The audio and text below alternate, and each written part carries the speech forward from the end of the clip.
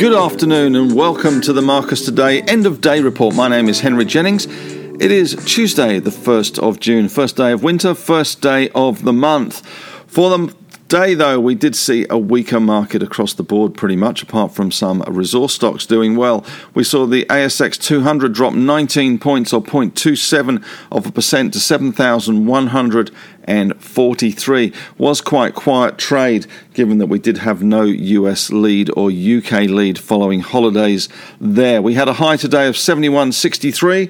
We had a low of 71.17, as I say, low volume. The big bank basket falling to $180.70, down around $1. The All Tech Index pretty flat. Gold steady at 24.68 in Aussie dollar terms. 10-year yield steady at around 1.70. Aussie dollar 77.46.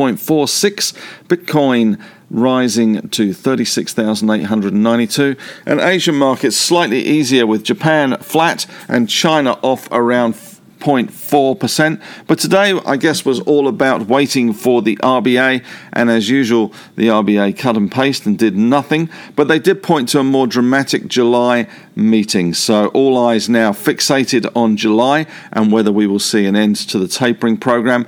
But the RBA was relatively bullish on the economy at the same time as once again reiterating that inflation is under control and needs to get out of control before they move, and interest rates still at 0.1%.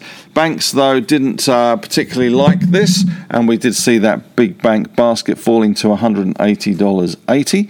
We saw CBA falling today down to 99.46, down 0.26%. Westpac down 0.8%, and ANZ down 1.4%. Macquarie also falling around 1% today. CSL off 0.8%, and we did see industrials not doing too much today.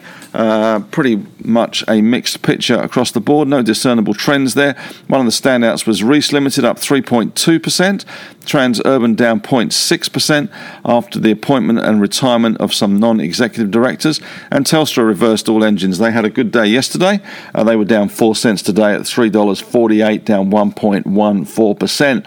But all the action, all the green today at least, was in the iron ore stocks, as we saw that iron ore price push up towards $200.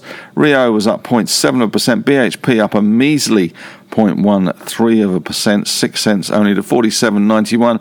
But Fortescue pushing 1.7% to the good, up 39 cents to 22.82. So good news there for Fortescue shareholders. Mineral Resources, of course, another iron ore miner, 2.95% to the good there. South 32 up 1%. Big movers today as well in Woodside and Santos ahead of the OPEC Plus meeting, which is kicking off tonight, and expecting to see no change really to the way OPEC has been handling the supply-demand equation. We had Woodside up 1.4% and Santos up 2.1%. As I say, not much to discern in terms of themes in the industrials. Tech was pretty much unchanged. Afterpay up a measly 22 cents or 0.24, and Xero down 0.8% today. NextDC down 1.7. BetMakers, another casualty day for them, down 5.1% today. But we did see some big movers today in some of the heavily shorted and exposed to China's third child policy having a good day. A2 Milk perked up, and we saw them rise today, with the cream rising there 2.5%, and Bubs, which is in goat's milk, 22% up today. Big shorts there seem to have been covering, and that's certainly helping there. So Bubs moving higher, but they have been under a pretty horrible, sloppy period for some time. In other corporate news, Nine Entertainment did a deal finally with Google and Facebook. They rose 0.7%.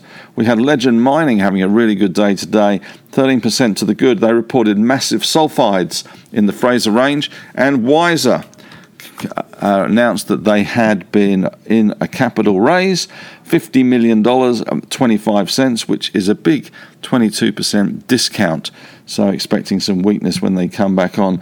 In economic news, of course, RBA was all the focus today, but we also saw the big four banks' economists raising their GDP forecasts, and house prices remain on a big burst, with Sydney leading the pack and Melbourne the laggard, as you would expect given COVID. 10-year yields around 1.7% today, so nothing really exciting there. In other big moves today in stocks, we saw IFM, Infomedia, up nearly 13% following a business update and completing their recent acquisition.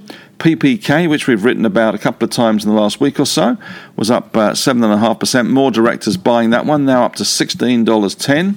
Australian Ethical Fund, AEF, down nearly 5.5%. That sell-off continues. And Imugen, which has been a market darling, that profit-taking continues there, down just over 6%.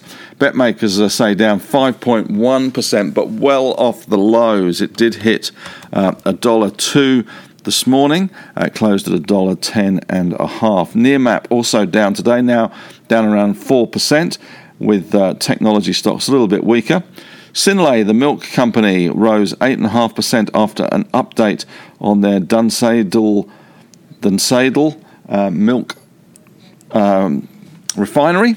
And Kalium Lakes, up 7.5%. They had an update today on their Biondi project there. That's commissioning seems to be going well there. Aussie Mail up 1.7%. Copper demand still strong.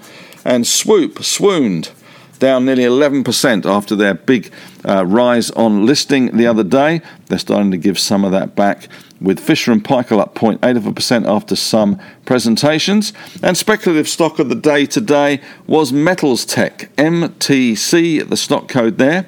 Good volume for them, up nearly 24%, was higher than that. At one stage, Metals Tech hit... Let's have a look at their highs. They hit a high of 34.5. They closed on their lows of 23.5. So only up 23.68%. 33 million shares traded today. They had some good drill results from the Sturek Gold, with 70 metres at 9.23 grams a tonne. In corporate news in a little more detail, Infomedia up that nearly 13% today. They're expecting full year 21 revenue of 95 to 96 million and cash EBITDA of 19 to 20. Revenue of 95 to 96 versus consensus of 96 million. Anticipated organic growth in its core parts and services platform has picked up since December, especially in the current quarter. So that's all good news for them. And Woolies Group up a measly 0.34%. They completed the transaction with data science and advanced analytics business Quantium, increasing their stake to 75% from 47% for a payment of $223 million. Nine Entertainment up nearly 0.7%. Signed agreements with Facebook and Google and expects publishing division EBITDA growth in FY22 of $30 to $40 million. So good news there. New Century Resources up 5% today. It has achieved record EBITDA in the month of April, so that looks promising. As far as economic news goes today, apart from the RBA, we saw CoreLogic home value, national home prices rising 2.2%. Weekly consumer confidence, though, fell 2.5% last week as the 7-day lockdown in Melbourne and Victoria took a little bit of a shine off those consumer confidence numbers. And we also saw, in terms of overseas news in Asia, the Chinese Caixin Manufacturing Level Index rose to 52 from 51.9, which is the highest level since December, and that certainly helps some of the resource stocks today. And there is that baby bump happening in China as well at the moment.